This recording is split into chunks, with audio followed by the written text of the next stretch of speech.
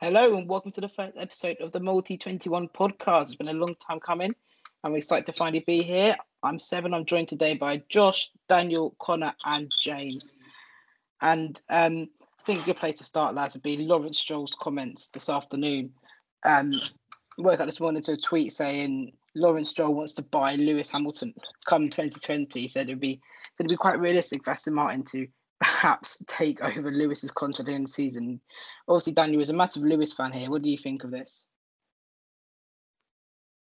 I think this is absolutely bullshit. I'm just going to say it straight up. Why would Hamilton want to go backwards on the grid? This is a guy who's won a race in every single season he's competed in. He's going to, look, I'll just repeat, he's going to leave at the end of the season. Okay, he's going to leave 8 titles as the GOAT. 100 wins, 100 poles. Over. That's all I have to say. On to the lads. Yeah, anyone else got any thoughts on that? Connor? I think it's interesting how Lawrence Stroll has come out with this because he's only just signed Vettel to that seat, albeit I'm not sure how long the contract is. If someone can, I think it's 2 years. It's a 1 year. It's a 1 year. Is it a 1 year? Yeah. Okay. But I don't think he would chop and change for Hamilton and replace Vettel, especially if Vettel performs this year. Let's be honest, there's no way that Stroll's going to leave that seat.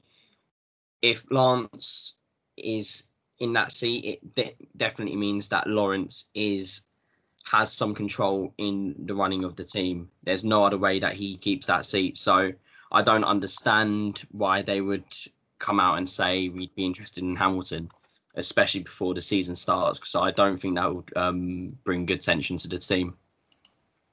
Yeah, Josh? Like Dan said, it just seems a load of nonsense, really, because Aston Martin, they've already signed Vettel recently for this season, and there's no chance Stroll will leave anytime soon. So for him to, if Hamilton was to go there, you'd think that Vettel will be gone, and for him to go after one season would just seem a bit unrealistic. So it doesn't seem very likely to me. Yeah, I think it'd be quite interesting to see. Imagine Sebastian and Lewis in the same team after all those years of being rivals. Imagine if, you don't really see Lawrence dropping his own son, do you, in Lance? But imagine Sebastian Vettel and Lewis Hamilton in the same team. Stranger things have happened, but I really don't see it. James, what do you think about that? I think it's a weird situation because, as they said about Vettel and him only having a 1 year deal, then you could obviously, it's going to be for Vettel if Lewis is going to sign for Aston Martin, because I said he's not going to drop his own son. Yeah. But in a sense, I think what Daniel said is, would he really want to take a back step in his career, or would he just retire with the legacy he's got of 8 World Championships and live with that rather than having obviously he won't win the title at Aston Martin. The car isn't quick enough. So I just think it would make more sense for him to retire or stay at Mercedes, because I think he wants to keep that legacy of just constantly winning throughout his entire career rather than sit in the midfield in an Aston Martin. So we're going to be doing our predictions later on in the podcast. And there might be a mention of Hamilton then. But do you see Lewis staying on another year after this one? And if so, do you think Aston Martin will be the most likely team for him to go to out of any? Or do you think it's going to be a 8-time world champion and he'll lose at the end of 2021? If anyone has any thoughts on that.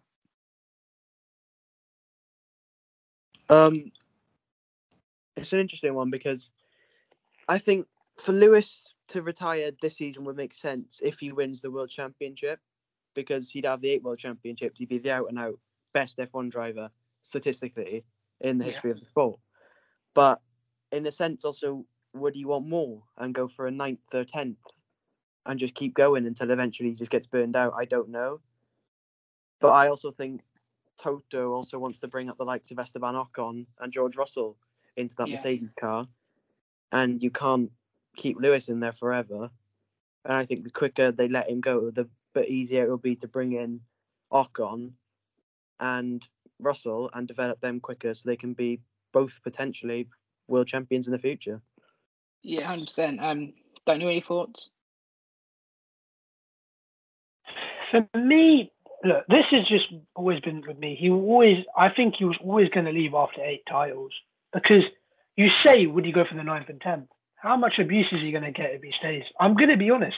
People don't like the guy anymore. He's too boring. He cares about the environment, all of this.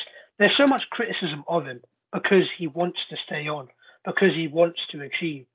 And I just think he's got extreme E now, hasn't he? So he'll go there. I think he'll, control his own team. He'll do all of that. I think, he even spoke about when he had the big COVID break. He had so much break in 2020, and let's be real, he kind of enjoyed it. So I do think he will go with 8 titles. If he doesn't win the title this year, then RIP F1, he will stay on and he will go for 10 titles. So it's kind of like, look, let me win and leave. That's what I think. Connor? I just want to say, I don't think it is bad to care about the environment. I know maybe that wasn't the point that Dan was trying to make, but it's definitely a good thing to see him care about something that is as important as that, especially in a sport where maybe that isn't the first thing that people think about. But on the point that you're going to make about if he leaves at the end of this year, I'm going to say that I don't think he does. I mean, this year is allegedly the last year of the current regulations. You look at 2022, the regulations are going to completely change. You can get new cars, a new style of racing. You're potentially looking at 2 teams being added onto the grid. I genuinely think he stays on. I don't understand why he would say, nah, fuck it, I'm going to leave the year before he has his massive break in the new regulations. As well as that, racing for Aston Martin, I don't think that'll be a step down. I mean, we've all seen how well Racing Point have raced this past season, even though people still say it's a pink Mercedes, which technically it is, but that's beside the point. They're a team growing and getting better and better. Now they got funding from Aston Martin. I'd say they will be challenging Red Bull for that 3rd place. Well, if Ferrari if Ferrari decide to compete this year, they'll definitely be up at the top challenging because they have serious potential if it goes right. And I think Hamilton in that team would be quite amazing. But again, we'll have to wait and see. Josh? I think this will be Hamilton's last season. I think he'll win the title, get number 8, overtake Schumacher, and I think it's really the perfect way for him to go out, win the most titles won. Although, whilst the move to Aston Martin would be pretty good, I'd say, would be pretty interesting for viewers to watch, I just can't see it. I think he'll want to bow out on a high with title number 8. Yeah, I mean, that's a good place to leave that conversation. So also going on in the world of F1, it's also, the kind of time where we get to see what liveries different teams will be driving this year, their cars. So we've had 4 cars shown to us so far. That's McLaren, Alfa Romeo, AlphaTauri, and the Red Bull. I'm going to start with the McLaren one. They got this whole half an hour slot on Sky for their car, right? And I feel like people hyping up to be a bit too much. And we've seen reactions from McLaren fans who obviously took it a bit too far and they were not happy about the car looking similar to last year's. I'm not really too sure what they're expecting, to be honest. And they showed all this Daniel and Lando doing drumming, and it was like a music lesson. And I feel like people were maybe building up to be a bit more than it was. And when they saw the car, it looked like last year's. It was a bit of a letdown for them. But I'm just wondering what you guys are thinking about that, to be honest. James? I mean, yeah, as a McLaren fan, I think people set the expectation for change too high. I think obviously, it's not the most entertaining thing to see that, it's the same car, or very similar anyway. But at the same time, it was a very nice livery to begin with. And I think with how much it was loved last year and the success that McLaren had in the same livery, I just don't see what the need for change personally was. That other McLaren fans have seen that they needed a massive change, completely change it. I know people were calling for the Vodafone whole silver design to come back, But I don't. I Yeah. personally, I think the car looks brilliant again, and I think there wasn't really much need to change anything this year. I think the whole they want to kind of make a legacy with this orange. I think this orange and blue, and there's a lot of excitement around McLaren this year. The car looks nice. Yes, it's a bit similar to last year's, but it just doesn't really matter though, does it? Connor? I mean, you look at it, and yes, it's basically the exact same. But like others were saying, what were you going to expect? Like I said in my last point about Hamilton, this is the last year of the current regulations. You can look at a lot of teams this year. I mean, we've already seen, and I know we'll get onto it with the other cars that have already had their liveries being released. Nothing much is changing. You're looking at a post-COVID environment where we're going to be racing this year. It's a very, very different time to what it was 2 years ago, where you could change a lot of stuff around. Right now, I can imagine that they wouldn't have had much time to change a lot of things, especially in the environment that we're living in right now. So I don't see why people are massively expecting all these changes. In regards to like the music stuff, it was weird. Like, I didn't expect anything like that to come up in a F1 car reveal, but it was quite nice to see how they bonded off the track, and away from the amazing Netflix series. And I don't know. I think it's going to be a good year for McLaren, and I think that, like Seb said, they really are trying to make a legacy in that car with those colours.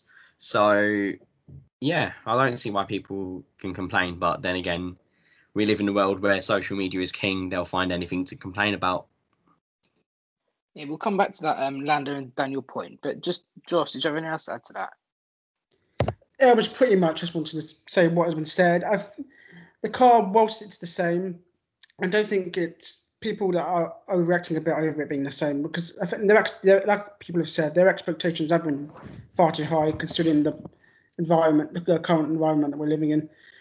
I don't even think it's that bad, if I'm being honest. And as for the launch, I think it was a bit over extravagant a little bit. I think it did drag on a bit as well. But hey, what can you do? Complain about it. I don't think it was overly that bad a launch, to be honest. Yeah.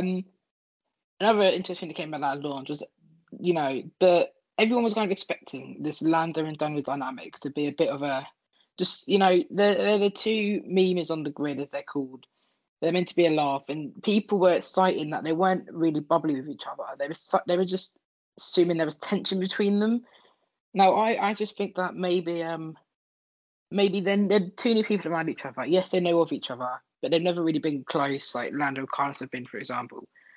And I feel like everyone's just expecting them to just hit it off right off the bat.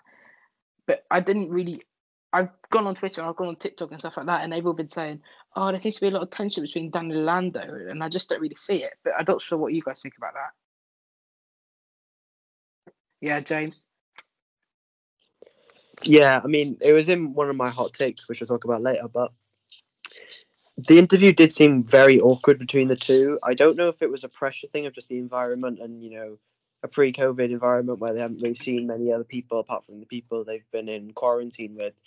And I think maybe it was a part of that and just whole new surroundings. But I think what I said was both of them seem like they think they're the first driver. I think Lando's bringing across the point that he's been there for longer. He's been part of the project, is pretty much his entire Formula One career. And he believes that he knows how to get the best out of the car being there for longer. But then also Daniel comes across with the experience of winning races, consistent podiums for Red Bull, and even Renault he got to last season. So I think there could be clashes in the dynamic where people thought it would be perfect and, it would be all fun and games. But I think there's potential there that they could clash with personalities, in my opinion. Yeah. I was talking on the bus with my friend about it, and he said, opposites attract, and these two are definitely not opposites. They're very similar to each other. But Danny, what did you think of the McLaren car reveal? I'm not gonna lie, with car reveals, like it's just the way the car looks. It's like what you were saying. They're trying to bring trying to make the orange iconic and everything. And just very quickly, Connor, I'm saying that Hamilton shouldn't care about the environment. I was just saying people cuss him for that.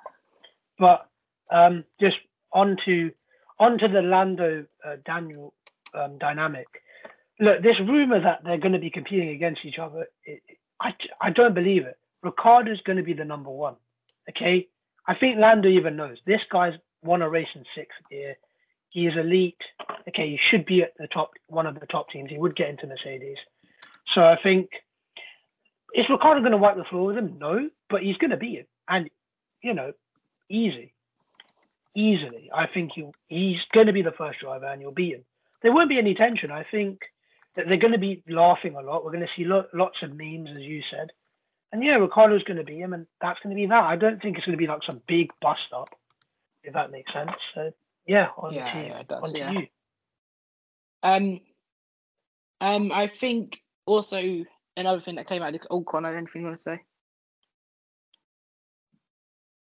I was gonna say as well, like when you talked about they seem to have tension on the thing, and like how you're saying that they don't know each other very well.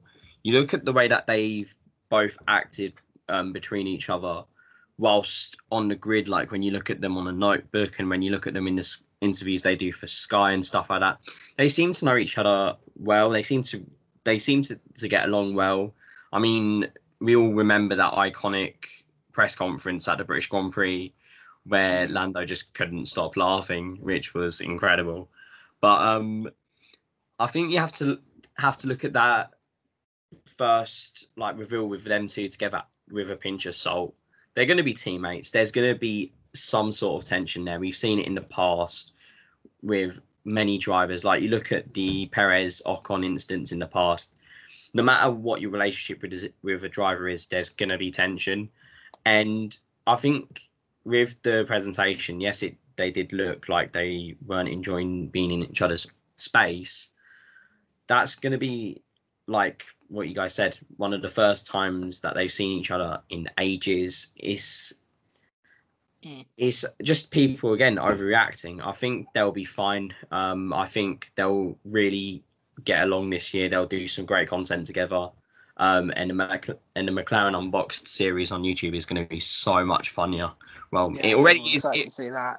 Yeah, it's already brilliant with Carlos, but I mean, like everyone has been saying for the last 2 years, Lando Ricciardo dream team is what Formula One would love, and now we have it, and now I think everyone's excited to see what happens.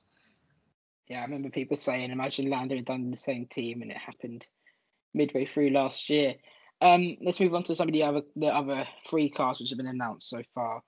We have the Alfa Romeo car, which is my personal favourite, has been announced so far. I know we're all quite big fans of that here. What I found weird about that launch, right, and maybe I'm thinking too much into this, I just want to ask this question.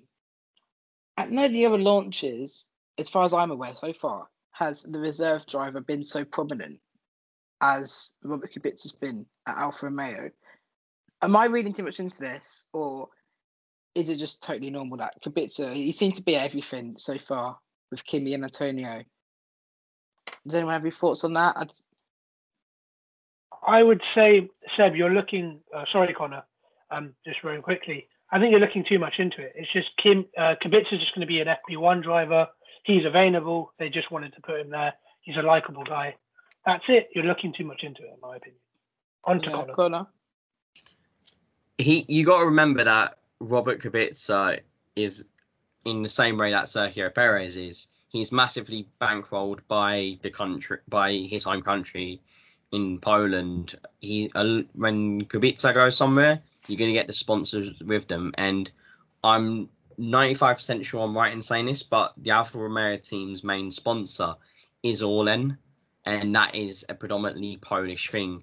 For example, why is Alfa Romeo an Italian brand revealing their car in Warsaw?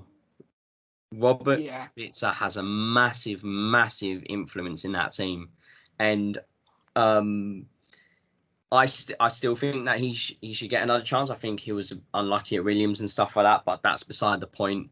I think like Dan said, he will stay as a second driver this year, but I don't. I think it's just people overlooking it. Yeah. Also, we got the AlphaTauri and the Red Bull cars. They've come out this week. The Red Bull, obviously, we're not expecting too much change there. Very similar. They've gone with I think it's called the 16B. Very similar to last year's car. The AlphaTauri one I really like. I'm not sure what you guys think about it, but I really like the AlphaTauri one. And I think Yuki and Pierre are going to be a really good team matchup this year. The two of them. Yeah, James. Yeah, I agree with the Yuki and Gasly comment. I think that it's going to be a pretty good partnership because we could obviously see Tsunoda's raw talent through F2 last year. You know, he did come third, but in the sense of Ilott and Schumacher, I think Tsunoda just got unlucky at the start. Because if you look at the last few races, Tsunoda seemed to be the quickest car on the track by a long way. Hmm. And I think that he will be top 14, 13 drivers this season. It could be unpopular to think that, but I really think he's going to have the pace this year. And I also think AlphaTauri are going to be considerably quicker than last year. And Connor, do you think Kvyat was unlucky to lose the seat to Tsunoda, or do you think it was the right decision for the team? I mean, like as you guys know, I do like Kvyat. I think he's been a bit unlucky. I think he was definitely unlucky at Red Bull. It was just way too early for him. Yuki Tsunoda definitely deserves the seat. The problem with the whole AlphaTauri Red Bull system, the Red Bull driver, what's it? The Red Bull driver, young driver Academy, program. yeah, Whatever it's program, called. yeah. The problem with that is that you've got so much talent coming through. You got the likes of Yuri Vips, you got Yevan Daravula, you got Liam Lawson coming through. They're all going to be in F3 next year. They are all brilliant talents already. Yuki Tsunoda's a brilliant talent, and as much as I think F1 will miss the antics of Daniel Kvyat, I think it was the right decision. Yuki looked absolutely brilliant in the races that I watched last year in F2, especially towards the end, like James said. And I think it's going to be really interesting. And I think he's going to really give Pierre a run for his money. It's going to really test how Pierre copes with that.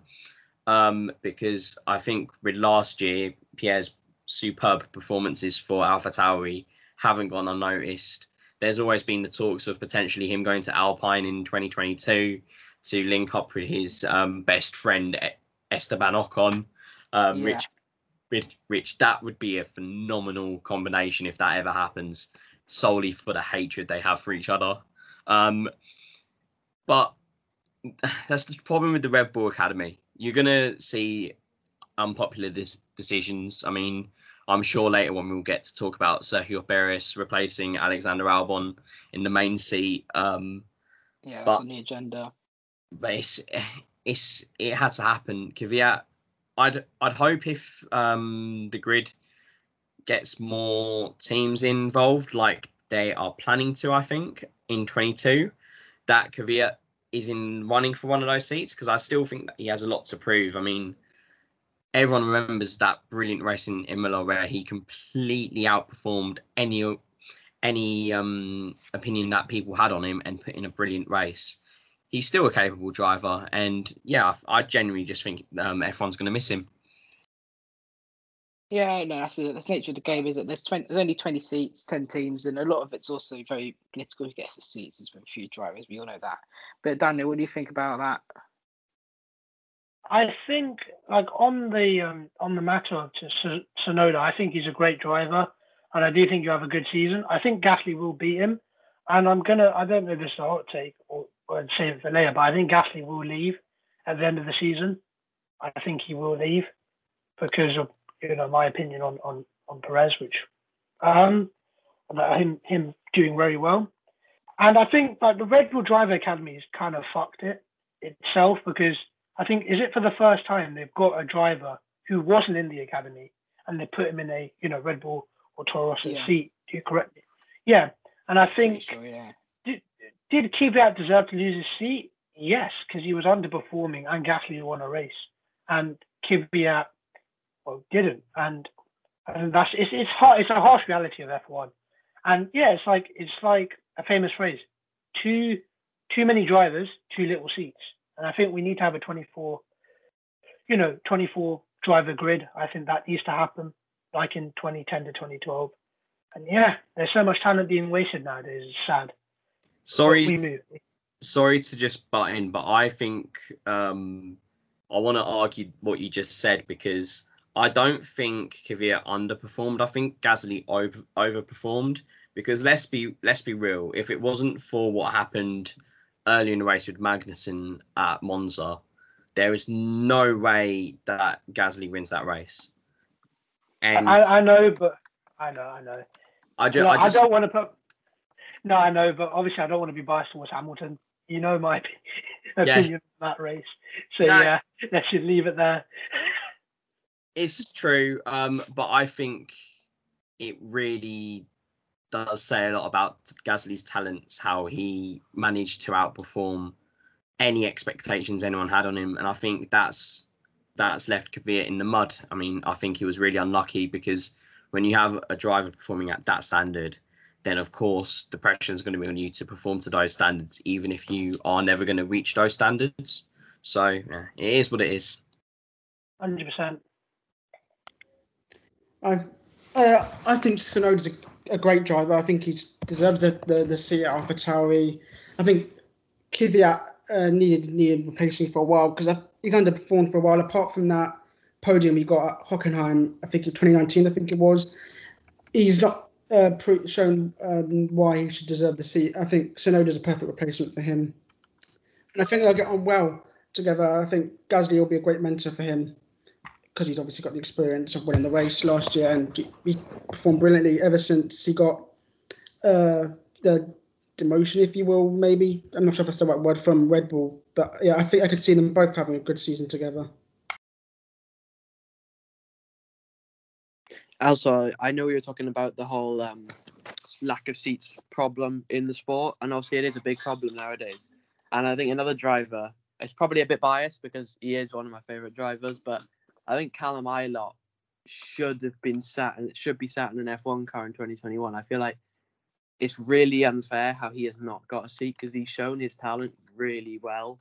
He only just lost out to Schumacher for the whole thing in the final race in Sakir and Bahrain. So I think Callum deserved a seat this season, maybe at Alfa Romeo over Kimi, but I also think Kimi has a very influential role in Alfa Romeo, bringing the experience that he does. But I also think he's not going to be around for much longer, so maybe Callum could step in for that team. But I think he deserves a seat at least next year, definitely. Yeah, I'm going to ask Daniel, what of the 6 cars that are left to be revealed are you most excited to see? I've got to be honest, it's probably Mercedes, isn't it? Because of Hamilton. But I'm going to be honest, I don't really look at how the cars look, it's how it performs. Looks don't get you wins or titles. Do you want it to be black or silver? Do you want it to be black or silver? Do you know what? Silver. And I know that's going to sound controversial because of what black represented, but they're called the silver arrows, and they weren't once called the black arrows. Am I wrong? They were called the black arrows in 2020, or they were still called the silver arrows? Yeah, I think we should go back to the iconic silver. What that black represented was amazing, and it was a movement that, I should probably ask you a question, actually. Are we still doing the knee in 2021 in every race? Oh, God. Well, I didn't agree with the knee in Formula 1 from the start, because as much as how important it was, the fact we only had 14 drivers doing it and then 6 people standing, I've expressed my views many times in this. I think it didn't achieve the message it wanted it to achieve. I like the video, but having 14 drivers kneeling and 6 standing up, it just looked like there wasn't much unity among the drivers. And that I think we just scrap it next year. I think we keep the video and just stick with the formalities of the national anthem. But what do you guys think of that? I agree with Seb. On to Connor. I mean, it's always going to throw controversies up, because you look at certain countries where some drivers are from. I'm not going to mention any drivers' names. I'm not going to mention any countries and stuff like that, just to stay neutral.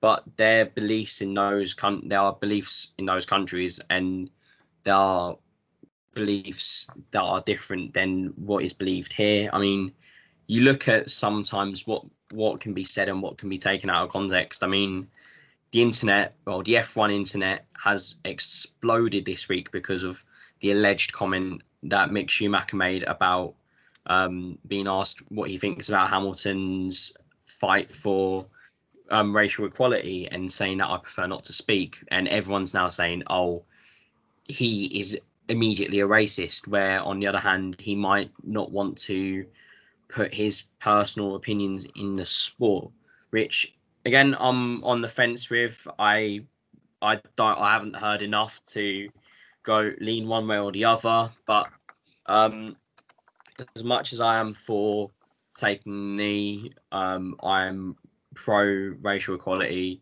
I mean, everyone is. That's just, everyone in this chat is anyway.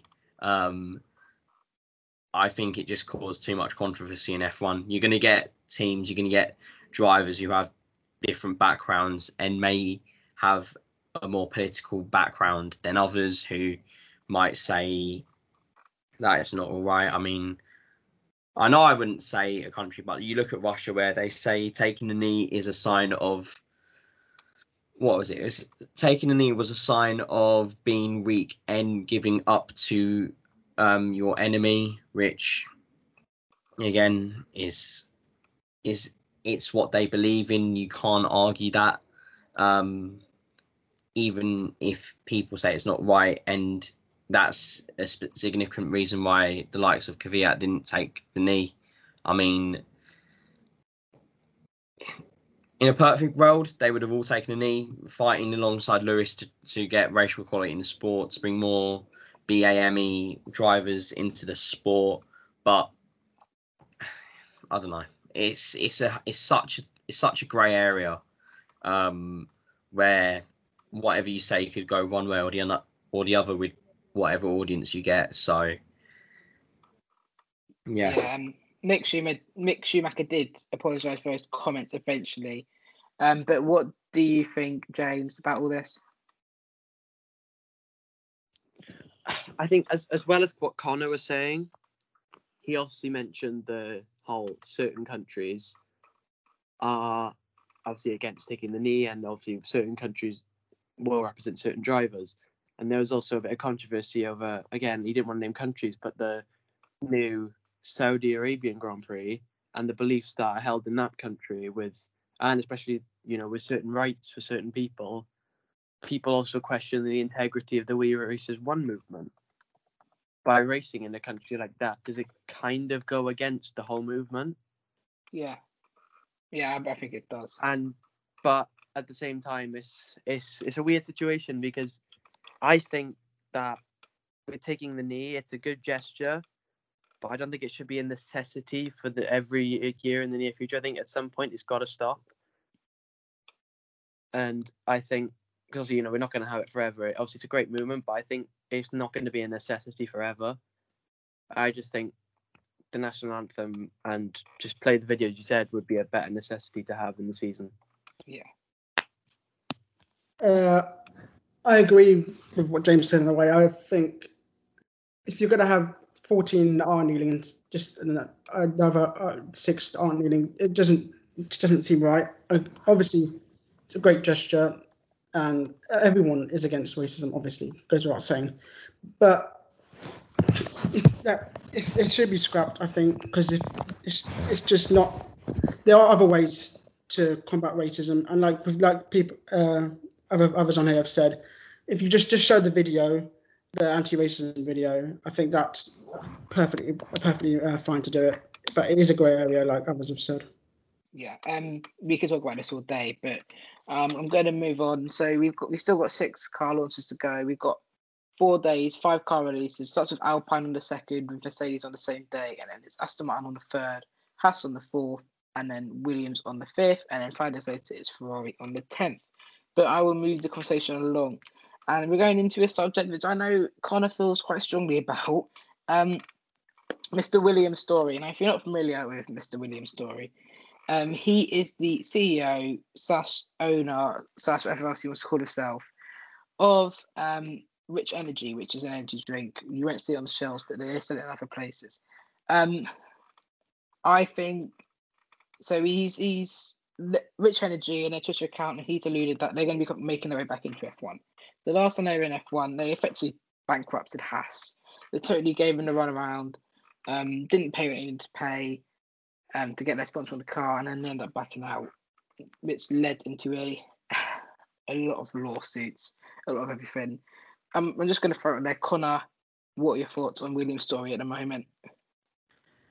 Well, well, where do I start? Right. First of all, William, if you're listening to this, hi, you're a complete wanker. Sorry, I needed to get that out there. I just don't understand him as a person. I think he is one of the most disgraced people in recent F1 memory. How can you go and say you sponsor a team being this massive energy drinks company, which, by the way, I don't know if anyone here has ever seen it in the wild, but I haven't. You can't be a massive energy drinks producer if your drink isn't sold in stores. That's beside the point. The fact that he nearly killed a Formula One team is criminal, and he should be nowhere near the sport again. But it looks like he's allegedly, I use massive quotation marks there, he's allegedly cleaned up his act. He wants to get back into the sport, which, you know what, fair enough. If you want to do that, don't fuck up another team. There's a lot of speculation with where he's going to go. We all watched, I imagine we all here watched the announcement videos that he put out saying that basically he's going to be back in F1, but he's not going to tell you which team yet, which, again, a complete waste of time, which kind of sums up William's story as a person. Yeah, it was just about 4 minutes of nonsense, wasn't it? Oh, it was incredibly ridiculous. And there's a lot of chat around the community saying where he's going to go. We all thought Alfa Romeo. Thank goodness it wasn't Alfa Romeo, and as they signed a deal with a different drinks supplier, and that leaves only two teams left that he could go to. One of them being Williams, which again is the more unlikely option because of the new deal signed with Dorian Capital. But the other one is Haas, which would be some story. And I'm going to quote an amazing YouTuber here, Josh Ravel, in what he said about the situation. He said basically, if you look at the suppliers that are left, and this was before the Alpha release, the most realistic one is going to be Haas because he's friends with Mr. Mazepin Senior, which I'm sure people in here have an opinion of as well. And it seems closer and closer that Mazepin will, not Nikita, Nikita's father will buy the team a la Lawrence Stroll. And Nikita and William are best friends, both sharing some incredibly pathetic fucking opinions. So if there's any team that he'll sponsor again, and I cannot believe I'm saying this, it's going to be Haas. And I cannot see any other team that would do that. And look, as much as it's just one team, it was one mistake in the past, they have really fucked up that reputation in Formula One. I mean, Haas, I remember when they first started back 4 or 5 years ago now, and they had a decent reputation. It's slowly gone downhill. I mean, we all love Gunther Steiner. We've all seen Drive to Survive. We all like the character that is Gunther Steiner. And seeing Grosjean and Magnussen away from Formula One as a whole it's going to be weird. Again, like with Kvyat, they're two people that have been so predominant in the sport over the last 5 years or so, and just to see them gone off the grid is going to be something weird. But again, sorry, I'm rambling on, but I've got a lot of points to make about this. Yeah. On a side note, seeing Grosjean back in a car is absolutely phenomenal. But for Haas to then bring in a driver in Nikita Mazepin who's barely proven anything and who allegedly touched people up illegally, is interesting and more or less just kills the reputation of a company. You wouldn't see that in any other sport or in any other company where you'd employ someone like that. So I don't know. I mean, Yeah, it seems like that Haas and Story are perfect for each other. So that we'll we'll see. definitely get back onto Mick Schumacher's teammate shortly. But Daniel, what do you think about Williams' story and what the points kind of made? Fuck him, because he denies COVID. Like, I think we have to look. Let's just not sit on the fence here. He's a dickhead. Like, I think he went on a rant after Silverstone 2019, just because Haas were underperforming. I don't know, they were performing, to my expectation, to be honest. But look, with him, he needs to shave, but enough on him. I think enough on him though. I think I think we all know why Haas have got Mazepin. Let's just be real here, okay? We all know why, okay? It's because of this fucking idiot Story taking the money away from Haas. Guaranteed, you'd have K-Mag or Grosjean in the car if it weren't for that stupid decision Story made. And you know what? Well done. You can go bum Nikita's dad. I don't care. His son's a dickhead as well. But anyway, we move past that, okay? Nikita can do what he wants in his private life. But do I think that Story will come back? Yeah, and I think he'll go to Haas because, well, who else is that? Who else is that desperate? Williams are not. No other team is not. So yeah, so he'll go there, and I think, yeah. So really, anything to really like say? By the way, I just want to say I echo everybody's statements on the racism thing, so don't need to add anything onto that. And yeah, I think, look, Haas are going to be going down the shitter, as you're going to find out in my predictions. But that is, fuck Story. That's all I have to say. You know what? Pass to Josh. Yeah, I'm pretty much echoing everyone's thoughts on Story. He's just a prick of a bloke, really, from his beliefs about COVID and being an anti-vaxxer, etc.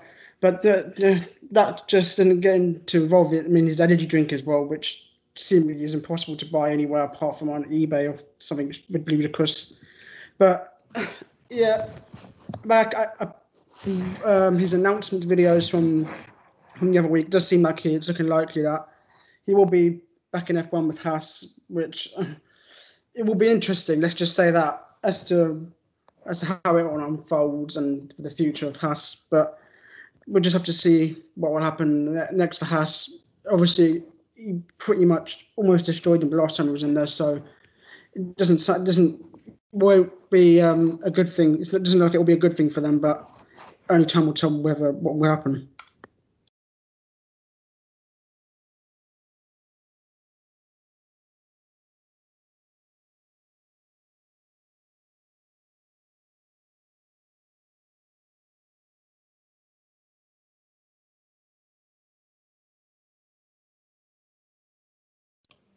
I just think with the whole situation of Haas getting bought out by Williams Story the first time, I mean, I don't understand why they'd go back to the same person. I know I've said a lot already about Williams Story being a massive dickhead, but like that's like saying, oh, I'm gonna go back and go out with the ex that cheated on me 5 times. It's like you don't do that kind of thing. Haas have ruined their reputation in the sport. It's sad to say because they were a decent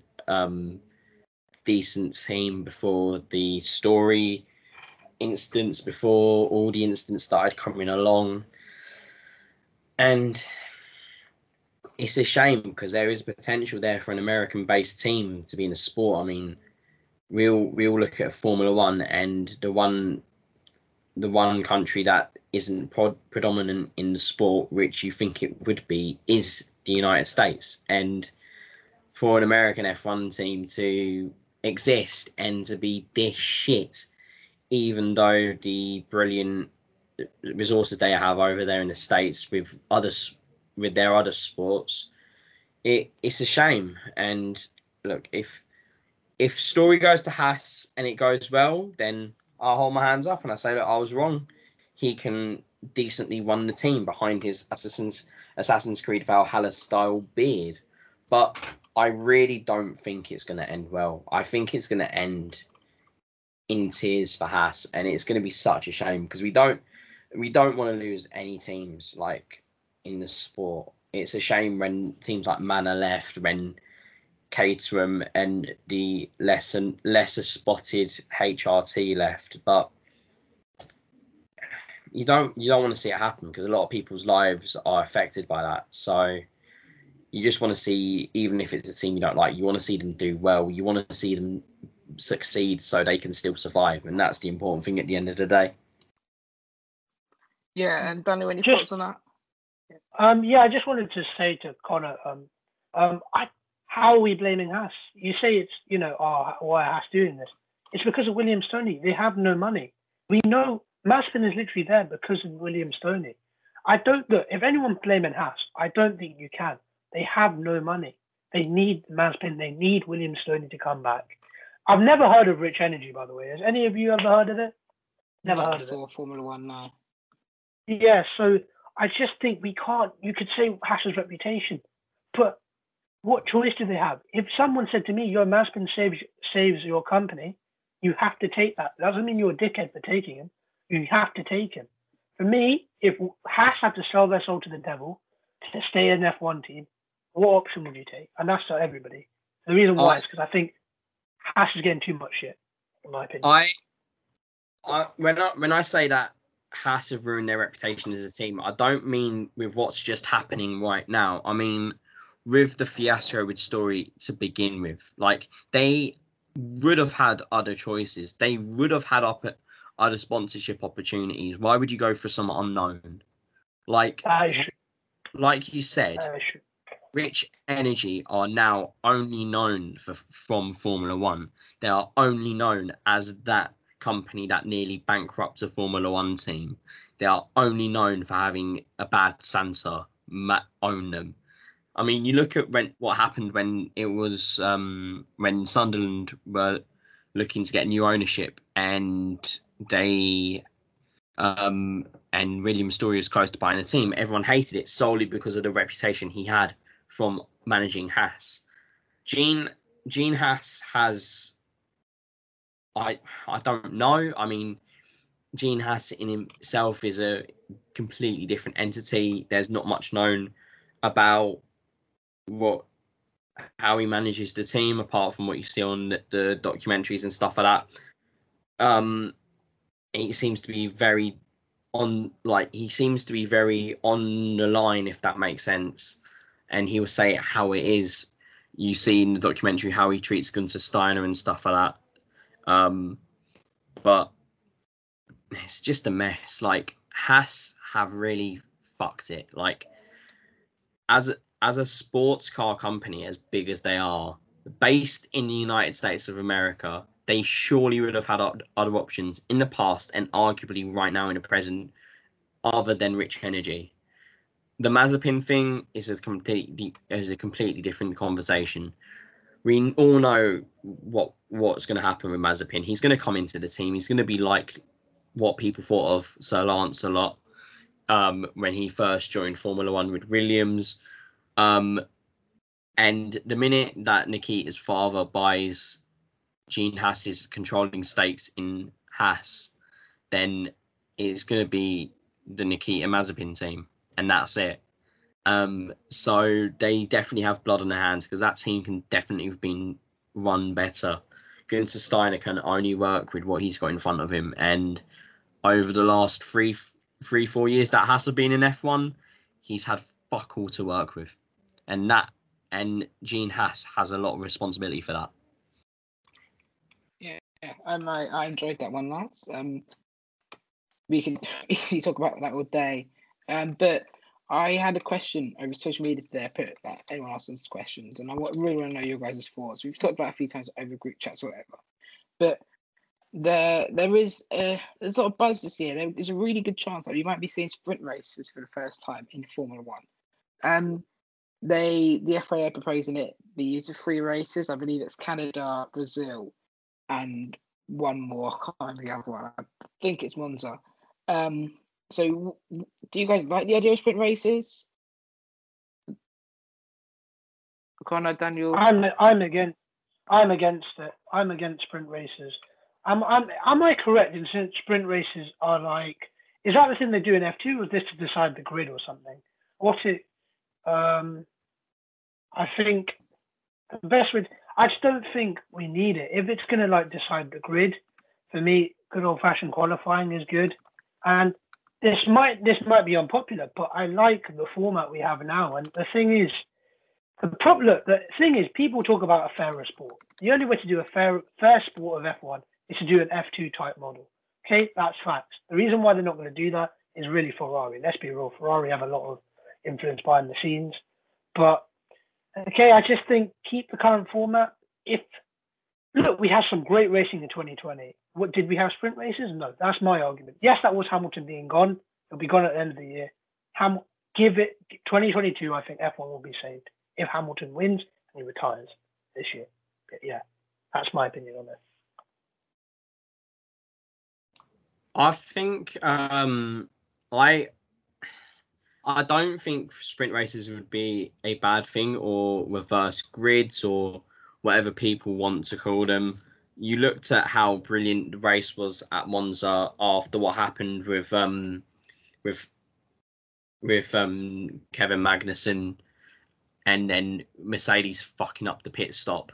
And you looked after seeing Kimi back in his heyday driving an Alfa Romeo, finishing third. Well, not finishing third, but attempting to finish third with that. And you saw the brilliant fight between Gasly and Sainz. I wouldn't be against it, but I think it would be more like, it's more of a gimmick kind of thing. I don't know. Again, I don't know if you guys watch American sports, but you look over in America, they got all-star games and stuff like that. I think that if you have like a sprint race or a reverse grid style race, it should be like a once a year, like in a grid, in a track that we barely ever use, and it shouldn't count at anything. It should be like a celebration of the sport, the celebration of the drivers' talents and stuff like that. I know a lot of teams be against it because it's another race. It doesn't really count to anything. But I think it would be such a cool thing for something like that to come back to F1. Maybe for the weekend you can get some retro drivers back. You can get more cars on the grid. I think that would be a massive laugh. And in regards to like saying, oh, the sprint races are going to come in for Mexico, for Canada, Brazil, and Monza. If you are going to introduce those, if you're going to introduce those types of races, then they are the 3 perfect tracks for that, because Canada is one of the most underrated tracks in the sport. You look at it, it's a fast-paced track. You got some technical driving in the first and second sector, and then the third sector is just that massive fuck off straight down the back. It's the same as Brazil in a certain way, where it's one of the best circuits in the world. And then Monza, it's literally called a temple of speed. So if you want sprint races, they've already picked the 3 perfect tracks for that. But whether it comes in is a different thing. I wouldn't mind it. I can see both arguments as to why they may be a good thing or why people may be against it. I think, like people said, they're being introduced at the 3 races. I think that could act as maybe a trial or a test to see how good they may work. And if they're a success and the drivers are a fan of it, then I wouldn't be against against them being introduced into future races, but it'll be interesting to change up qualifying as well, maybe, because I know you may have different pole sitters, and that ultimately may change our race outcome. So, it will definitely be an interesting outcome should they be introduced to F1. But then again, I can see why people may be against it, like the points Dan made. So I think. Sorry, so I was just going to say to Connor about I like his idea of like bringing like the retro drivers. That's a very good point. Just wanted to say I echo that. Like, imagine in these modern cars, like, of course you can't get the likes of Damon Hill and co from the 90s back in. Maybe Jack Villeneuve can come back in a Haas and try to win another championship that he'll complain about for the rest of his life. But imagine the likes of like Nico Rosberg, Daniel Kvyat I've mentioned already, like the drivers that have maybe left a bit too early, coming back in the modern technology in, let's say Donington or Brands Hatch or something like that. That would be brilliant. You look at Italy, you got Mugello, you got Imola, you got Monza. One of those three tracks would be perfect. You look at Spain, you got Jerez, you got Valencia. Maybe go back to Argentina, go back to Kyalami. There's a lot of options that could be had with this. But anyway, so I think that will be the end for part 1. We will be back and go again for part 2, where we will talk about our hot takes for the season. I think we all have some very interesting takes and things that we can argue about. Welcome back. So we've had a few connection issues all over the board, but it seems it will be sorted out now. So we're going to jump right back into it. And I've asked the lads who's joined me today to come up with 3 what I call hot takes, what they think is going to happen this season, which maybe other people won't think of, or maybe which might be seen as a bit controversial. I want to start with Josh's. Josh, what are your 3 controversial hot takes for the season coming up? Right. Some of them are it's more of a mix of hot takes and more predictions. First one, I thought possible tension between Leclerc and Sainz at Ferrari. Other one is that I think McLaren will definitely win a race this year. And finally, I think we was discussed earlier on, but I think Mazepin is going to be dropped halfway through the season at the midsummer break, and I think Pietro Fittipaldi will come in to replace him. Just want to get your lads' thoughts on that. Let's see if you agree with. Yeah, they all seem relatively, not out of the ordinary. I'm just wondering the one about Mick Schumacher's teammate being dropped. I just think just because obviously Nikita Senior is he's a massive stakeholder in Haas now. I just don't see his son being dropped. It'd be the same as Lawrence Stroll dropping his son at Aston Martin. I just don't really see that happening. Yeah, I agree with that. But you saw his antics in F2 with him. I can't remember who it was under the podium when he. Yuki. Yeah, that if that's something similar, if you obviously probably it's unlikely he'll be chasing podiums, but if something similar does happen to that whilst in F1, I can't see Haas bosses. Even if yes, he is obviously bringing a lot of sponsorship money, but I can't see people at Haas tolerating with him or putting up with his attitude because let's be honest, his attitude fucking stinks. And he's just not a great human being at all. He's a vile human being. Look at the stuff he's done. We all know about it. So yes, I agree. I agree with your point that obviously he does bring a lot of sponsorship money. So there is a chance he may stay, but time will tell. Dan, what's yours?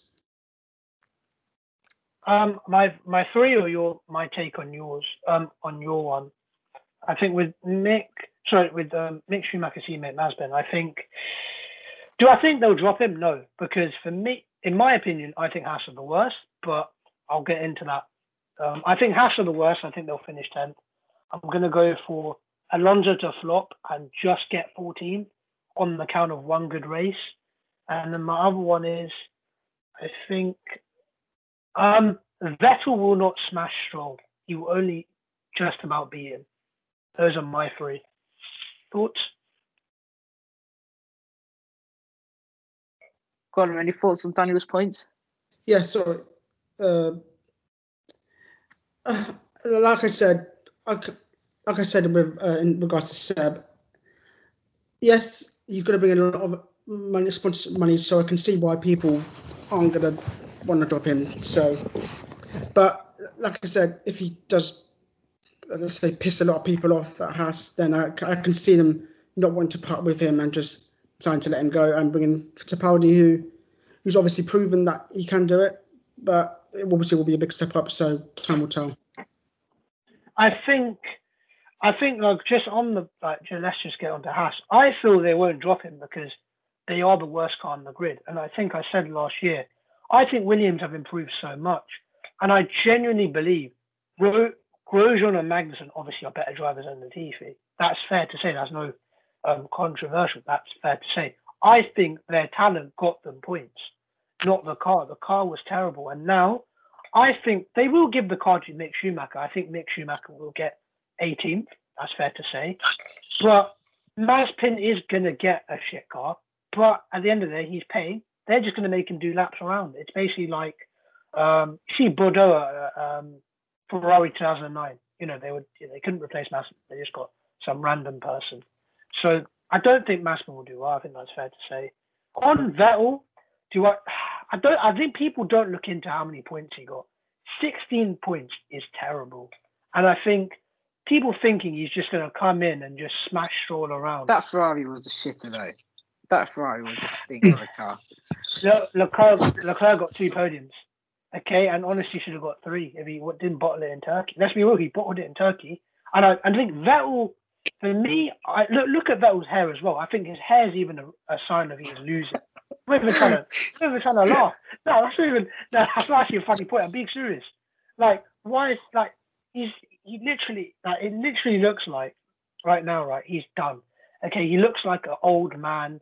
He's not washed up. I do think he's in the top 20 of drivers still, but do I think I think we'll sure out qualify him? Yes. Do I think he'll outrace him? No, because Vettel, he's proven he can race. So I think that's fair to say. And on Alonso, I want to get your guys' opinions on that. I think he's going to flop, and he'll get 14th, and he'll beat Russell on the count of one race, which I think will be Spain. Can I just jump in a second about the car argument about saying Haas are the worst car on the grid? I think it's hard to judge on what car's good, considering we haven't even hit pre-season testing yet. I think we need to wait till testing and see. Then we'll know what cars are quick and which cars aren't. So then we can judge more on the fact of Mazepin, Schumacher, Latifi, Russell, because we'll know who's got the quicker car. Because right now we assume Haas is the worst car on the grid, but do we actually know? Not really. Here's the thing. These cars are similar to 2020. That they are. That is literally... let's be honest, 2020 to 2021, there isn't really much change. It's not really going to be like Ferrari are going to become the third quickest, McLaren are going to drop down. It's going to be kind of similar to 2020. And I said in 2020, it was basically Russell dragging Williams. Let's be real. If he didn't make that crash under the safety car, Russell would have got 4 points for Williams. They finished 9th. I think I'm just going to say Williams, I think will finish 8th, but because of Russell. But I just think Haas are terrible. And I think they put themselves in this predicament Williams Stoney did. So I think they're going to come last. I don't think there is anything. But I think Russell will drive Williams to 9th minimum. That's just my view. If you disagree, please say. Yeah. I mean, I'm not. I'm going to lead on to a couple of points later with my predictions, so I won't mention much. I'm not even going to get involved with Haas because I feel like I've said so much already that I'm scared that William Story is going to send men to my house to kidnap me. Because that would do that. He's very creepy. Yeah, he is bad Santa. But anyway, forgetting about Haas, I wanted to quickly touch on your Vettel point before I go on to your Alonso point. You saying that Ferrari did get 2 podiums shouldn't be something that they should be very happy with. That should be seen as an embarrassment. I mean, Mattia Binotto should have done a much better job. Whether he's the right man for leading Ferrari in the position he is a different question. But that Ferrari was constantly getting knocked out in Q2. If you're Ferrari, you need to be at the top of the grid fighting with Mercedes. You should be beating Red Bull week in, week out. And that comes from someone who really likes Red Bull racing. The fact that Ferrari was so shit and let the likes of Racing Point, McLaren, and arguably Renault and AlphaTauri consistently wipe the floor of them is a disgrace. Vettel was thrown under the bus. You could see that well, of course, we can all see they have the future of Charles Leclerc because Charles Leclerc is amazing. But Vettel was completely thrown under the bus last year. And I think he'll do well at Aston Martin, as you will hear in my opinions. But I think it will be much closer than what people think, like what you said. On Alonso, again, it's a weird one. Why has he come back? Like, we all saw what happened back in 2018 when he was at McLaren. And we all saw his attitude that he had when the team were doing shit. And look, in all fairness, Renault/Alpine have really turned it around, especially in the last couple of months. Like, I don't like them at all. Mainly because seeing Danny Ricciardo go from one of the best drivers in the grid to be ruined, to be plagued by constant engine troubles, was heartbreaking for me. But they really have turned it around in the last couple of weeks of the season to get better podiums. But I just don't understand why you get Alonso back, because he's just going to rule everything on that team. When you got someone like Guan Yu Zhou racing in F2, who is brilliant, then why are you bringing back someone who's old and ancient back to the sport? I'm going to let James speak now, see what he thinks about that. Yeah, I mean, I totally agree with that. I think with Fernando, obviously, he's a brilliant driver and won world championships, but I also think the whole legacy of what seems to be bringing back older drivers or keeping older drivers is a bit unfair on the guys in F2 who have worked so hard to get to where they are. As you said, like Guan Yu Zhou, who's obviously a very incredibly talented driver, but has missed out on a seat because they brought back an aging Alonso. I also think the same with Alfa Romeo, and Callum Hillott's missed out on a seat because of an aging Kimi Räikkönen has stayed in his seat. And realistically, does he need to be there anymore? Not really.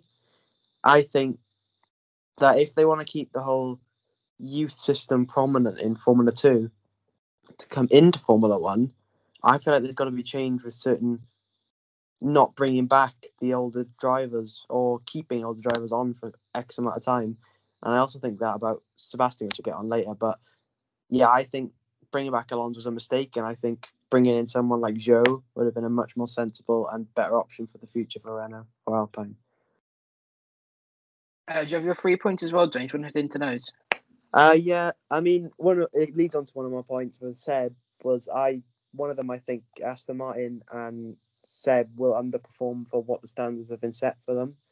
Another one is Lando and Danny Rick will be, I know it's quite unpopular to say, but might be a bit of a disappointing partnership in terms of like off the grid more than on the grid, as far as everyone expects them to be this funny couple of people who are going to be great and make everyone laugh. I think it might let us down in a sense like that.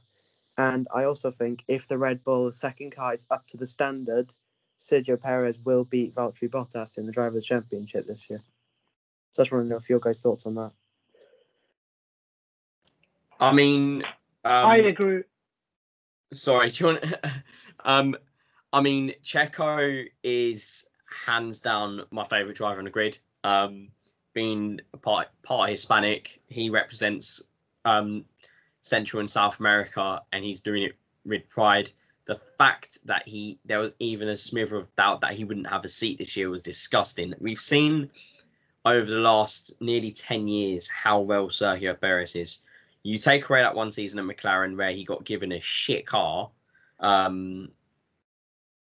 he's consistently outperformed for Sauber and Force India and then Racing Point, and he thoroughly deserved this win. If that Red Bull is as good as we're hoping to be, then he's going to do superbly. I even think he's going to get a couple wins this year. Do you want to lead on into your 3 points, Connor? Yeah, sure. So my 3 points are, I think Nicholas Latifi will be getting points this year in that Williams. As a driver, he's done really well in the youth areas, and I think his 2020 season was a bit unlucky given the circumstances that he was put in. My second point is, I think Antonio Giovinazzi is going to double the amount of points that he got over the last 2 seasons. Again, a lot of speculation on his future, whether he's the right man for Alfa Romeo Sauber, but I genuinely see some talent in there. I think he's going to do really well. And my third point, which kind of contradicts points that have already been made, I really do think that Aston Martin are going to get a couple of wins this year. I think Lance he's really proved his talent. He's shown what he can do behind the wheel. We've all seen times where he has driven a superb race, but then fucked it with some tiny mistakes. You look at Monza, you look at Turkey, you look at Imola not Imola. It was Mugello where he crashed. Was it Imola? No, it was Mugello, yeah. You look at Mugello as another example, like where he's done really well, but fallen at the last hurdle. But I think he's going to break his duck this year. Seb Vettel is a phenomenal driver. You should end it on that. He got given a shit car over the last 2 years and was properly mistreated by Ferrari, who clearly wanted to focus on Charles Leclerc and throw Vettel in the bin. And I think if that if that Aston Martin is as good as the Racing Point was last year, and they have someone like Vettel to help Lance improve his game, then they're going to get a win this year, whether it's a shock win or whether it's a win through normal measures. I genuinely do think that Aston Martin will do really well this year. Good points there. I've written down. I think AlphaTauri are going to beat Alpine this year. I just don't think that Fernando and Esteban dynamic, if you like, will be able to match. Just even the levels Gasly has set. I think Gasly has set the bar so high. I think the AlphaTauri team is going to beat Alpine this year, and then I think Esteban might move on. Obviously, Fernando, I think, will need to spot after this year as well. In my second point, I've got Max Verstappen will finish second this year. That's not massively controversial. I also put the words by far. I don't think last year's going to be close from this year. As long as Max Verstappen doesn't face too many crashes or engine problems, like he got very badly messed over by that last year. But I think if he does it this year, he will finish second by far. And my third and final point, which I'd like Daniel to reply to this one because he's obviously a massive Mercedes and Lewis Hamilton fan. I think we will know Lewis Hamilton and Toto Wolff's future before Abu Dhabi, whether that's him staying another year or whether that's him and that's his retirement. I think we will know that before Abu Dhabi at the end of this year. What do you think about that? Just very quickly before I answer Seb's point, I just think, Connor, just very quickly to you with Seb, okay, it's not, he got 16 points, okay. I know Ferrari was shit. I know they were shit. But just to put in perspective, Gasly got more points. In a worse car, Alpha are always 7th. Let's be real. They're never top 6 or they're 7th. He beat Vettel. Okay, that's just my argument. I do think Vettel will recover a little bit, but he's not world class no more. Come on. But just very quickly, this. Connor. So Gasly got more points. It kind of helps that he got a race win. Like, I'm not going to shit on Gasly at all. I think he's a phenomenal driver. But people were really doubting Vettel's talent. We're forgetting that he won 4 in a row. Like, I know it's eclipsed now that Hamilton's won 70 billion in a row, or however much it feels like that he's won. But Seb is a quality driver. Even in the years where the Ferrari was shit, he dragged it to second and dragged it to fighting to beat Ferrari. Ferrari obviously didn't give a shit about Vettel last year. You could see it. You could see it when at the start of the season when they said, "We don't want Vettel. We want to change it up. Vettel will not be signing a new contract. We get Carlos Sainz." You see how much they don't care about Vettel. He had a shit car last year, and it's not fair on him. I agree, but this myth that Ferrari have never been near the top. 2017, 2018, they had the best car on the grid. Okay, that's true. Hamilton in 2018. I know no one likes to hear this. Okay, the guy since was it Austria 2018 did not retire or did not finish off the podium for the rest of the season. That, as much as you hate it, is elite. That's what it took to beat the Ferraris. Bottas is shit. Okay, let's just get that straight. Just very quickly to Seb. Bottas is not what. He's not going to challenge Hamilton. I think this myth that he could is crap. Do I think he's a good second driver? Yeah. Do I think he'll be at Mercedes next year? Do you know what? If Renault stick with their lineup, I think Ocon will go in 2023. I think Bottas. Here's the thing with Bottas, and I say this to a lot of people, and I've heard from their fans a lot. Oh, he's up against Lewis. What do you expect? So I kind of want to get your guys' opinion on that, and basically saying, you know what, cool. Let's believe the fans, okay? Let's give him Russell. As much as Russell's good, he ain't Hamilton. What do you think would happen? And I throw that back to Seb. I throw that back to Seb. Hang on. And everyone. So I think, yeah, I pretty much agree with everything you said, really. I think we all know my thoughts on Valtteri Bottas. I don't think he's there. I think Mercedes are a much weaker team with him driving than if they brought in. You know, we all saw the Kia Grand Prix. We all know what happened with George Russell. He would have beaten Valtteri Bottas after driving that car for 3 days. He would have beaten him. He would have beaten a guy who had driven that car for 4 years. I think that George Russell is clear of Valtteri Bottas. And if I was head of Mercedes, I would have put George Russell into that team this year, to be honest. But it's not happened. They've given Valtteri another chance, another contract. All I can hope is that George gets that seat next year. But James, what do you think? I think about what Daniel said about Bottas, saying I think it's unfair to say Bottas is a shit driver. I don't think he is. I really think he is a talented driver, and he's shown it. He gets third in the champ. I know it's a very good car, don't get me wrong, but you still need talent to drive a car like that, and he's obviously got it. Granted, he's nowhere near Hamilton's level. We know that. But Bottas is a very good second driver. And obviously, I do believe Russell is the better driver. I think the reason why they will not put George in the car, I think George Russell will not race for Mercedes while Lewis Hamilton is a Mercedes driver, because they don't want a Rosberg and a Hamilton situation again where someone could actually challenge Lewis for a championship. And I think that's why they won't put George in the car until Lewis retires or leaves the team. Wait, just quickly to James, just before Seb speaks again. I never called Bottas shit. It's just what his expectations are from us. He's underperforming. I don't mean shit. I mean, like, I did say he was a good second driver, and with what you just said there, bang on. And I don't think it's because he can challenge Lewis. It's because look, this myth that Lewis is. Look, I know Lewis has always been in the top team, but he's good. He's backing it up. Imagine Russell goes in there and gets smacked by Lewis. His career's over, but he'll lose confidence. He won't. Look, what I'm scared is Hamilton will destroy him and his career's gone. It'll be in the gutter. I'd rather have Russell save his career.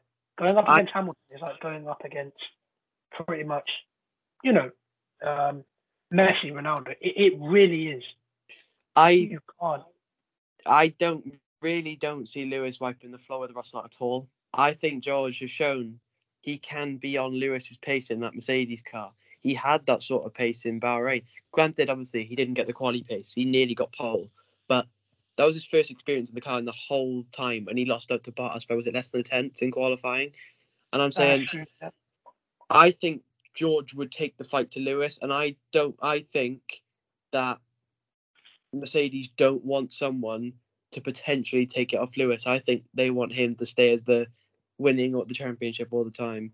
And I think Rosberg was taking out the seat as well. I agree. To Seb, to everybody, by the way, this is just my point. I just want to quickly get this point of view. To me, this is just me speaking. If I was Bottas, if you said, "Yo, Ross was going to come in, he's replacing Lewis." If I was Bottas, I'm not going to exactly be nervous. I'd be like, "Go on, come on." I'd welcome it because I don't think Bottas is a better driver than Russell, but I think Bottas will gain so much confidence because this guy's come from Williams. And, let's be real, he hasn't really scored points in a Williams. Why would Bottas really be like, oh, I might lose this. Oh, this is so sad. I think you'll welcome it. I think when Russell was announced, Bottas must have been happy. I would like to get this point across to everybody. Do you think Bottas cares if Russell came and would honestly be nervous about him? Honestly. I think that's his personality though with Bottas. I think even with Lewis, I don't think he cares. I think he's just, you see us doing a race and he always says to all my haters, fuck you, and all that stuff. I think he's just the kind of guy who just gets on with his business, doesn't really focus on anyone around him. And I think he just gets his drive on, really. But I've got a question to all four of you. Just before we wrap up our predictions, we kind of move on to the last point of the podcast. While we're on the subject of Bottas, do we think Bottas is a bad driver, or do we think Lewis Hamilton is extremely good, or is it a cop-out answer? Is it a mix of both? What do you guys think? I'll go to Connor first. With Bottas, it's a weird one because he has run race. He's run races. He's driven well for Mercedes, but he's consistently underperformed. I think he's a decent driver. He's not the right driver for Mercedes, though. No, actually, thinking about it, he is the right driver for Mercedes because if he doesn't perform, Hamilton will get wins, and Hamilton on his own could probably single-handedly win the constructors for Mercedes. They don't really need a second driver. I think the slack that Bottas gets is amplified considering he's driving in the second seat for the best team in F1 and he's considered, because of that position, the second best driver in F1. I wouldn't say he's the worst. I think he'd do brilliantly for a midfield team like someone like Alpine, Aston Martin. I think he'd do brilliantly at one of those teams. I just think Mercedes was the wrong move for him, but it's like in football, if Barcelona come offering, you're not exactly going to say no, aren't you? Yeah, I agree with all that. Go ahead, James.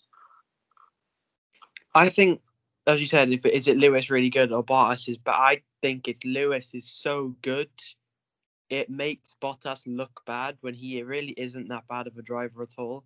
And to say, I think he's the perfect driver for Mercedes because he gets the constructors' points they need to consistently win the constructors' championship. He's not always winning races, but he's always in the top 3 if he finishes the race. And that's all you need really from a second driver is just get the points enough to beat Red Bull or beat Ferrari or whoever challenged him that season. He's always been there just popping up with the enough points he needs. And, he does win races as well. I think he is a good driver. I just think Lewis is that much better. It makes him look worse than he actually is. I pretty much agree with what James said. I definitely think it's because of the massive overall quality of Hamilton. It makes Bottas look much worse than he is. Whilst of course he could have done better. Obviously, I'm not denying that, but he's done a solid job for them when you look at it overall. He's won races. Obviously, he's not winning consistently, but he's always in the top 4. He's always getting the points to get them above the other teams. And that's pretty much what Mercedes want him to do. Go on, Daniel.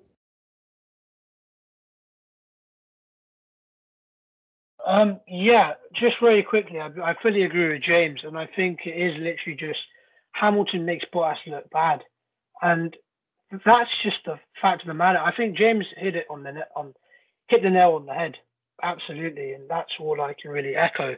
I think anyone that goes up against the only driver that can compete with Lewis right now is Verstappen. Let's be real. Hamilton and Verstappen are in a different tier to the rest of the grid. So I think, I just think, are people being unreal with Bottas or like unrealistic with Bottas? Yes, because I think he was brought in to get second in the championship, third. They win the constructors, we move. You know what I mean? Bottas was never going to challenge Hamilton, and he never will. And I think he is a good midfield driver. That's what Seb was saying, or Connor was saying. Yeah, I think that's a good place to leave that conversation. And just the final part I want to make, the final point I want to make, so before the end of the podcast, I just want to touch briefly on the drivers' market. So we have 4 drivers who've moved teams this season, and another 4 who have joined from either F2 or returned. So the most obvious point that we want to make about the drivers' market is the shock news that we got in December of Sergio Perez will be replacing Alex Albon. I want to just get the ball rolling on this. I think it's a very unpopular opinion according to a lot of Formula One fans at the moment, but I'm 100% for Sergio Perez taking that seat. And I know we're all massive Sergio Perez fans in this chat, but Sergio Perez outscored Alex Albon by 20 points last season, despite being in A, a worse car, B, retiring a couple of times, and C, missing 2 races through COVID-19. I think that's a ridiculous stat. If you can, the racing point last year was nowhere near the Red Bull. Alex Albon to only get 2 podiums in that car like last year is absolutely criminal. I'm not sure who has any thoughts on that, but I think it was completely the right idea for Red Bull to drop Alex there. For Checo, but we'll go to Connor. I mean, as our group chat's resident Sergio Perez doppelganger, I am incredibly excited to see Checo in a top team and not in the same way that he was in 2013 when he joined the shit show that was McLaren. Sergio definitely deserves a seat. I think he is probably top 10, arguably top 5 drivers in the world right now. He has spent the last 9 to 10 years driving an F1, consistently getting podiums for the likes of Sauber and Force India. That should be illegal. And they're not even in races where the circumstances were like in Monza where Gasly got that iconic win. He just got podiums. Like, he capitalized and made brilliant overtakes on drivers and finished in great positions. He is a superb driver. He brings a shit ton of money to any team that he goes to. And as much as a lot of people love Alexander Albon, it was the right move at the end of the day. He wasn't performing. He got 1 podium for Red Bull. That's not good enough, man. And in Alex's defense, the move to Red Bull was too early.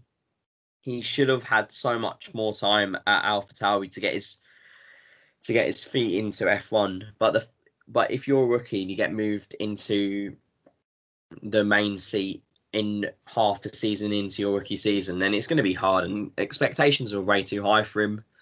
I think Alex will be back in some form of F1 racing in 22, especially if they bring in more teams.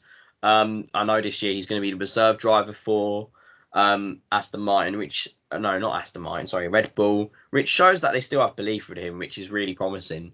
But no, I'm genuinely ecstatic to see Checo be in that Red Bull seat. I think he will do really well. I think he's going to get like 2 or 3 wins at least this year, because he's a quality driver, and it's just exciting to see what he can do at a big team. Yeah, go ahead, James. Yeah, I mean, I agree. I think it was quite clearly the better decision to bring in Checo for 21 instead of Albon. I think I can agree with the fact he was promoted prematurely, but I also believe that he didn't really do anything more special than what Pierre did in his stint at Red Bull. But I just think Red Bull have I don't know what it is against Pierre, because Pierre is, in my opinion, quite clearly the better driver than Alex Albon. And I think it's probably shown he's the better driver. And Alex is severely underperformed in that Red Bull. I don't think anyone can really deny that. Only 1 podium in what was the second best car in the grid that year. So realistically, there's 4 slots. You should be, getting that third one more than once in a whole season. I just think with Alex, I just don't think it was the right time to go to Red Bull. I think he needed more development, AlphaTauri, as Connor said, and then make the move at some point, because I think they've learned from that decision also. Because I remember Helmut Marko saying he would have promoted Yuki Tsunoda straight to Red Bull for this season.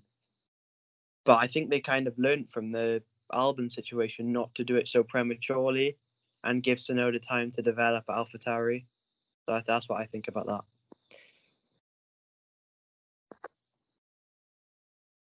Yeah, it was 2 podiums, just to clear that up. I believe you got 1 in Bahrain and 1 at Mugello. Dan, do you have any thoughts on Max Albon before we move on? I'm just echoing what Connor and James really said. I think, is it harsh that Albon's out of F1? Technically, he should be demoted, not kicked out of F1. I want Tsunoda in the sport though, so it's one of those, double negative things. I know Albon fans. There was actually somebody, I'm not going to mention the girl's name, who really likes Albon, and I think, we won't go into her, but I think he should have been demoted. I do see if it was Gasly, Albon, and in AlphaTauri, I'd understand, but I know he had to go. If that makes sense. And I think, will he be on the grid for F1 in 2022? If there's more teams, yes. If there's not, no. Yeah. So obviously there's still four drivers, like I said, who have removed seats, and then another 4 who have either come from F2 or reappeared. Josh, who are you most excited for this year to see in their new team's colours? Well, I think Tsunoda is in for a big year at AlphaTauri. I'm excited to see how he performs with Gasly as well. I think, like I mentioned earlier, I think they're both going to get along really well. In addition, the new team. I'm a big fan of. I've always been a fan of Alonso. I want to see how he does that at Alpine. It's an interesting move though, because I'm not sure how well he'll perform. Like it was mentioned earlier as well, it was a bit of an odd decision for him to come back, but I really do hope he does well because I'm a fan of him. So in short, Tsunoda and Alonso are the 2 that I'm really looking forward to seeing. Yeah. What about you, James? Who are the new drivers are you most excited to see this season? I think the main one for me is definitely Tsunoda. I watched probably the most F2 I've watched in my life last season, and just to see how talented Tsunoda actually is quite incredible. He is a very, very talented driver, and I think if he can get up to speed in Formula 1 quickly, he could genuinely be up there for, very, very good points this season and could push AlphaTauri to the next level for them as terms of getting top 6 in the Constructors' Championship. Alonso for me is kind of not really what I'm excited for. I feel like there's younger drivers to be had in F1 who have kind of been unfortunate to miss out because of him coming back. But yeah, for me, it's definitely Yuki that's exciting me the most to see this season. Well, does anyone got any other points to make? I'm proper excited for Mick Schumacher. I mean, obviously being the champion for F2 last year says a lot. He had a weak start, I think I recall to remember, and then from mid-August onwards, he just tore it up. I think he'll really do bits in that Haas. If there's anyone who'll do things in that Haas, it'll be him. I don't think, like we've touched on many times on this pod, I don't think Haas will do well this year. But I think Mick will get a couple of points finishes, get a couple of good races, and really show off his talents. Of course, it does help when you're the son of Michael Schumacher, who, dare I say, is the true GOAT, but everyone has opinions. Yeah, so I think that's a very good place to wrap it up there, lads. Very successful first show. You can follow us on Instagram, Twitter, and TikTok. The app for all of them is the Multi21 Pod. Big thank you to Josh, Daniel, Connor, and James for joining me today. And yeah, thanks for listening.